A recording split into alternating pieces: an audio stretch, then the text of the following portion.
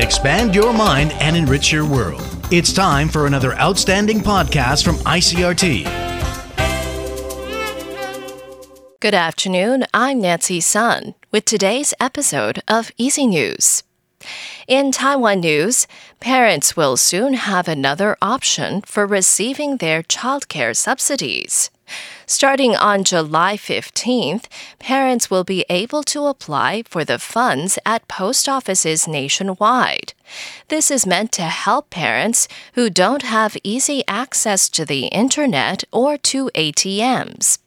According to the Ministry of Education, almost 2.1 million parents, or 92% of those eligible, have already received the funds. Meanwhile, the MOE is warning about new scams targeting these beneficiaries. Fraudsters are trying to fool parents into transferring the subsidy money into other accounts. The MOE says no transfer is required, and any requests to do so are from scammers. Meanwhile, new government data indicates that housing prices are on the rise. The Ministry of the Interior released its Q1 report on housing prices, showing an increase of 2.25% from the previous quarter. The MOI says the island's economy turned in a strong performance for the first 3 months of the year, and major banks kept home loan interest rates relatively low, contributing to gains in housing prices. Officials say Taichung City saw the biggest rise of 3.4% compared with last quarter. Tainan City came in second at 3.3%, while Kaohsiung City was third at 2.81%. The MOI says nationwide, the price-income ratio, which calculates the ratio of house price to income, stood at 9.13 in the first quarter of the year. A man in Taichung has been sentenced to 18 years in prison for murder. The man and his victim both worked at a farming plot at the Dajia riverside in the city. They reportedly had a disagreement about several issues. After an argument last May, the perpetrator slashed his victim with a sickle multiple times, hid the weapon, and then went to a nearby convenience store to call for help. The victim was sent to hospital but died from blood loss. The district court found him guilty, after which the perpetrator appealed his sentence, but it was rejected.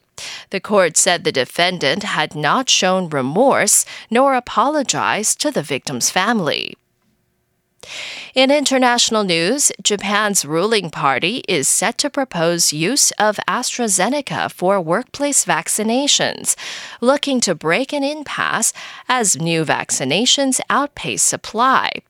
John Matthews reports from Tokyo. The AstraZeneca vaccine has already been approved for use in Japan, but there was hesitation to use the product because of reports of rare blood clots. However, the ruling party's project team on COVID-19 vaccinations is set to make the proposal for workplace inoculations. The government had halted new applications to the program last week, saying Moderna vaccines were in short supply. As of this week, only around 10% of Japanese residents have been fully vaccinated, but its rate of new jabs is now on par with many industrialized nations at more than 1 million a day. Japan's ambassador to the Philippines has also announced that they will be donating 1 million doses to the Southeast Asian nation. John Matthews, Tokyo. Meanwhile, the UN disarmament chief is warning that digital technologies are lowering barriers to malicious intrusions and opening potential areas for governments, armed groups, terrorists, and criminals to carry out attacks. Izumi Nakamitsu told a UN Security Council meeting Tuesday on cybersecurity that there has been a dramatic increase in the frequency of malicious incidents in recent years. She says the attacks range from disinformation to the disruption of computer networks and are diminishing trust among nations. Nakimitsu warns that the difficulty of determining responsibility for cyber attacks could result in significant consequences, including in unintended armed responses and escalation. And that was the ICRT News. Check in again tomorrow for our simplified version of the news, uploaded every day in the afternoon. Enjoy the rest of your day. I'm Nancy Sun.